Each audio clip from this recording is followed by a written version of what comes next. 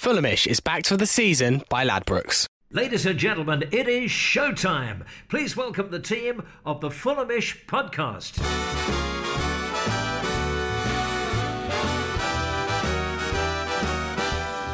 Hello and welcome to the Fulhamish Stats Show, the stats that provide you with cracking ammo to show off in front of your mates. Since we last spoke, Fulham have picked up the same amount of points as the UK in the Eurovision Song Contest with a massive nil point. We're starting to think that we're a little bit of a hex. Tonight I've got two stats wizards with me to see us through. Firstly, a guy that's been through more table than WWE wrestler. It is George Singer. Right, mate, how you doing? I'm good. How are you, mate? Yeah, very good, very good. Good stuff. And I've also got with me Nick McNee, who has researched more than Louis Theroux for this very, very show. How are you, mate? I'm well. Yeah, good. Well and coping. Good, good. You had a little stint over in Denver watching the Broncos stumble. And the Colorado Rapids cry. So, yeah. But no, I'm glad to be back. It's good to have you back, mate. We're going to keep tonight a little bit shorter than normal, so we'll jump straight in. I think the main question that a lot of us had over this period where we've picked up a massive 0 points has been, why are we so easy to play through? And statistically, what are the pointers as to why we've been such a soft shell? I think particularly we've been easy to play through because of how high our midfield line is, and we're not going to get enough protection from our midfield because we're playing two extremely advanced, pretty much number 10s in the central midfield with Jean-Michel Seri and Tom Cairney, and leaving our back five, or even back six at this rate, of the usual four defenders and either Anguissa or Kevin McDowell completely exposed, and leaving the likes of Mo Salah and Sadio Mane to run at them free, unlike what happened on Sunday. So I think a formational change is required if we want to stop playing so openly and to play more defensively and stop conceding so many goals, which I believe we're on for a record pace now. We are, yeah. We are indeed. So one of my thoughts, and I aired this on the podcast this week, is that the fact that it looks like there's so much space in between the lines. And I think that's, for me, where the problem therein lies. But what are your thoughts, George? Yeah, I mean, from my side, taking a look at... So one way you can use stats to take a look at pressing is to look at two metrics. So one, which is called passes per defensive action, i.e. how many times do you let the opposition pass before you try and tackle them. So a measure of kind of how strong your press is. And also the average height of a defensive action. So on average, how high are you making tackles up the pitch? For PPDA, we're about middle of the table, but we average the lowest average height of a defensive action, i.e. on average, compared to every other team, we're making the tackles far deeper on the pitch, so far closer to our own goal, which to me suggests that, again, it's the midfield not giving us enough cover. We've gone through lots of different midfield threes, and while Seri and Cairney are both wonderful players on the ball and we all love watching them, they just don't offer the defensive cover that someone like, maybe adding Chambers in midfield does. I think linking it back to Anguissa, when he played in France, played next to in a midfield two with Gustavo, who's actually a really great defensive midfielder. He is, yeah. So I guess that's why I quite liked the Chambers Anguissa in midfield the other day. Actually, maybe that suits Anguissa more, and he can concentrate on more of his defensive and attacking output. So one thing that we decided, that we saw off the back of Liverpool, was that Callum Chambers was moving into a sort of a defensive midfield / left centre back role, and for me that basically signalled the end of what the passing style that we'd come to know and love over the last 2 years. And I think the next main point we wanted to have is that on our very first stat show, we made a lot of very good points of how we were the second best passing team in the whole of the league after City. But now, over this period of no points and a seemingly change in philosophy from Slav, how has that differed in the stats, and are we still a passing team or not? I don't think so, because we're still averaging the highest pass completion rate outside of teams in the big six. So I don't think it's really much of a we're going from playing to quote unquote a Barca style of play to a Big Sam style of play as well. Yeah. I still think we're just trying to find the right balance of how can we cater to the players we have while trying to remain solid at the back, while also trying to stay strong to Slav's principles, give or take how long he's still in the job for. So Yeah, I think it's a fair point that we're still, compared to outside the Big Six, we're one of the strongest passing teams, but pass completion rate has gone down and down and down throughout the season. Like, first few games averaging about 80% and now down to about 70%. And while that might not seem like a huge amount, it's adding pressure onto the midfielder losing confidence, and I think that's why we're seeing, for instance, Huddersfield was crazy how we had Kearney, Seri, Anguissa and McDonald there, all great at short passing, and yet devoid of confidence, and we're just hoofing the ball up to Mitrovic. It seems to be a downward trend, and one that if I was Slav, I'd definitely look at trying to rectify. We're still second in possession, only behind Leicester. Again, outside of teams in the Big Six, just in possession about 51%, which is again average, and obviously we were never going to reach the highs of last season of 60% every game. Yeah. But it still signifies that we're still trying to play the game the right way. For me, it feels like the possession we're having are in non-lethal areas. So if you were looking at our average heat map of where we had the ball, I would imagine that 85 or 90% of it would be around about the middle third, and barely any of it would be. I'd say the back final, if anything. Yeah. The problem we're having is we're stringing passes together for the team to get confidence. Like we saw, I think, particularly against Watford in the first half, where was it Mawson and Chambers were stringing together passes just to try and build up some confidence. I know Watford was like a month away, but we would constantly give the ball back if we tried to pass forward. So I don't think we're making the right passes towards our more confident midfield, or theoretically more confident midfielders of Seri, Kenny, Anguissa, McDonald, etc.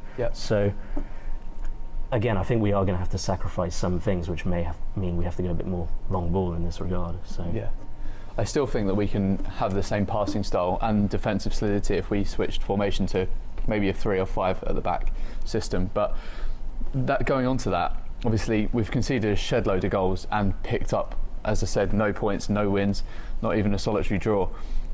Who is our best defender statistically over this period of games? Because when we looked last time, surprisingly, it was Dennis Odoi. Who is it now? Is he still at the top? Like, is there any way else we can look at this? So it's quite hard to tell, really. There's so many defenders. They've all shared the time between them quite evenly, so it's hard to pick out a real standout. If there was one to pick out, Le Marchand, I think, has been very strong.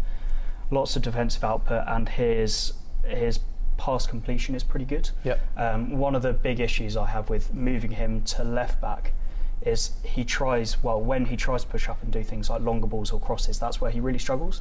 Where actually with shorter passes, he's a lot stronger. And I think if you put him in the centre back role next to someone like Mawson, again very strong on the ball, I think that's where we'd probably see him perform a lot better. And I think that's, we mentioned before about his game at Brighton, really struggled at left back. Thought, he's getting slightly better at it, but it doesn't feel like his natural position. Yeah, one of my biggest pet peeves is having a centre half trying to play at wing back, because it's such a specialised position in the modern game that it perhaps doesn't suit them down to the ground. Nick, just keen to get your thoughts on who statistically has been the best, and then who do you think is the best defender? It's hard to really quantify defenders and like statistics and stuff, because if you're a centre back and you're making a lot of tackles, that's more reliant on the style of play. For example, teams like Burnley are going to make way more tackles than, say, we are, because they're focused on 2 banks of 4, let's just defend, clear the ball, and hopefully we get a lucky goal on a counter or 2. So you want to look at defenders more from, I'd say, interceptions kind of way, especially in our regard, and I think Alfie Mawson has the most interceptions per 90 for our team, which obviously isn't that much considering we're a dreadful defensive team. And a smaller sample size. And especially with Mawson, because he's recovering from injury. But you also see especially in the Liverpool game, he's extremely commanding. He already seems to have a good idea of where other players should go. Like he was marshalling Dennis Odoi and Chambers saying, go here, go here. I've always admired that about Mawson. He has that sort of grip and sort of captaincy sort of role model within him that I think the defence really, really needs. That's been really lacking. Like Odoi doesn't particularly do it, Ream doesn't particularly do it, and I can't see Chambers doing it, but Mawson feels like he's the kind of guy that's just going to get the grip. It is Alfie Mawson's world, and we're just all living in it, really. And with Chambers, I think we found the right role. I mean, we only have a sample size of 1 game, but I think he fitted perfectly in that CDM role, slightly in front of Mawson, where he can just do all the tackling and stuff, and he's not going to be punished for his lack of pace as a centre back. Yeah. So, yeah, I think the only thing I wanted to call out there is Odoi. One thing you don't really see in the stats is his defensive positioning, which at times is it's dreadful. Is dreadful. You see him just on the ball and off the ball, sprinting up the pitch, and maybe that's where having someone like Chambers in who can sort of drop back but isn't always going to drop back. You need someone with good defensive positioning who knows when the right time to push up is and let Chambers drop back, and when you need to stay back and let Chambers, tackle from a bit higher up. So it's difficult playing all these different systems with someone like Odoi in who's pretty limited from a defensive positioning wise. So Fulhamish has teamed up with OneFootball, the only football app that you need this season. You can get it on both the App Store and on Google Play. Using personalised news feeds, push notifications and a user-friendly interface, OneFootball makes it easy to keep up to date with the latest transfer news, scores and stats in one central place. Check out the OneFootball app and let us know what you think of it. I think the final point that we're going to cover now is why haven't we been able to get Mitrovic involved in the game and more often than not in our build-up? Because in games against Huddersfield, for example, and to an extent against Cardiff and Liverpool, he's looked to be quite isolated.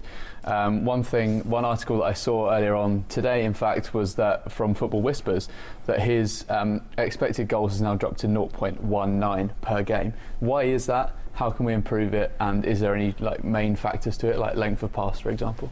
I think there's it feels like there's a real change in style. And we mentioned it before, how last season we had a really strong identity and Mitrovic fitted into that perfectly, which was he would push up, we'd have confidence in midfield to play the ball, high up the pitch, we'd pass the ball to his feet, he could hold off defenders and either turn and shoot or pass on someone like Sess who could as well. Yep.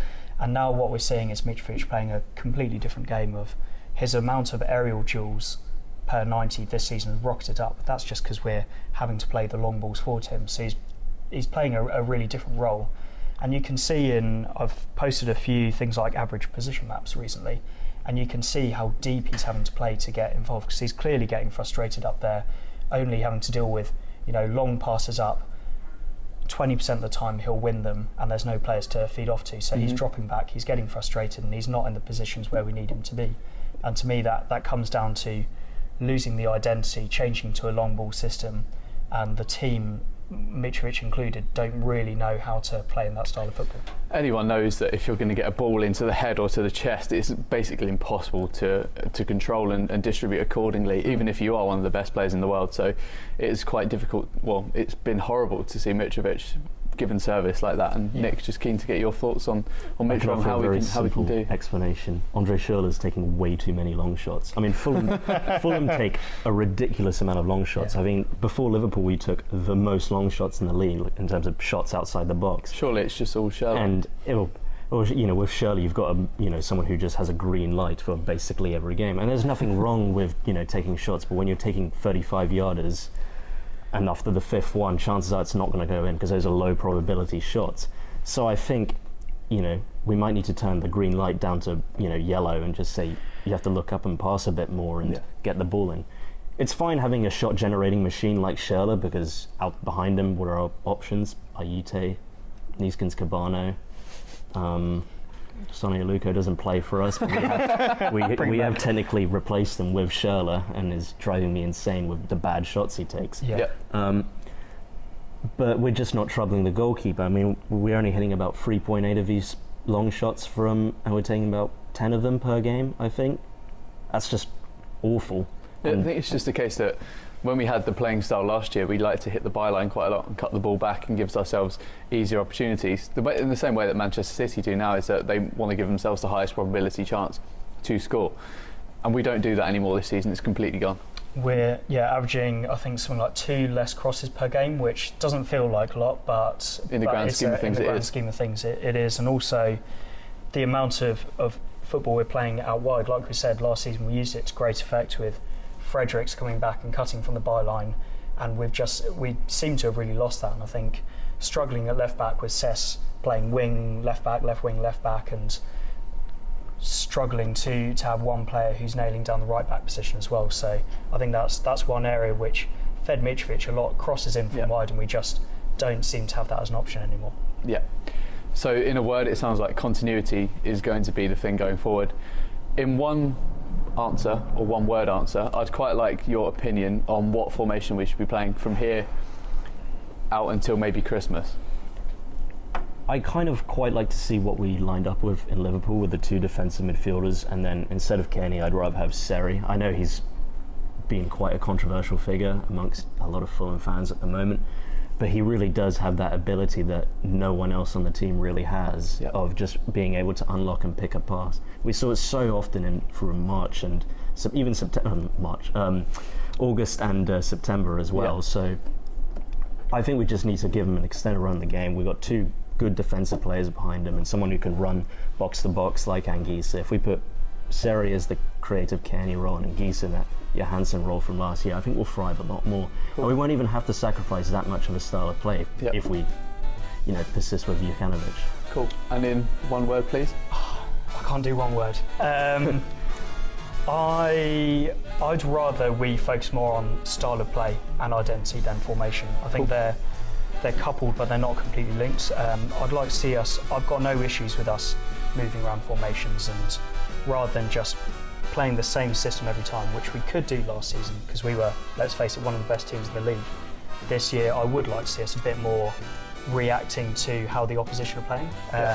You see someone like Pep, even at City, the best team in the country, probably in the world right now, constantly changing formation to react to how the opposition play. And little things like that can, when the margins are so fine at the bottom end, a couple of points would be enough to take us out the relegation zone. I'd rather we did a little bit more tweaking, a little bit more of a plan B to react against how different oppositions play and play. If they play more attackers, we play more defenders. If they play one up front, we don't need 3 at the back. So, react a bit more to the opposition style of play. Cool. Anyway, that draws us to a close here on the Stats Show. A very bite-sized Stats Show today. It would be great to get all your thoughts in the YouTube comments below, also in Twitter, on Instagram as well. I'd firstly like to say thank you to both of you for coming in and for your incredible input. And secondly, thanks for all the support you've given to the Stats Show over the opening 3 or so shows. It really does mean a lot to all of us, and a lot of work is put into producing these. So again, thank you, and thanks for tuning in, and thanks to you guys again. Cheers. Cheers, guys.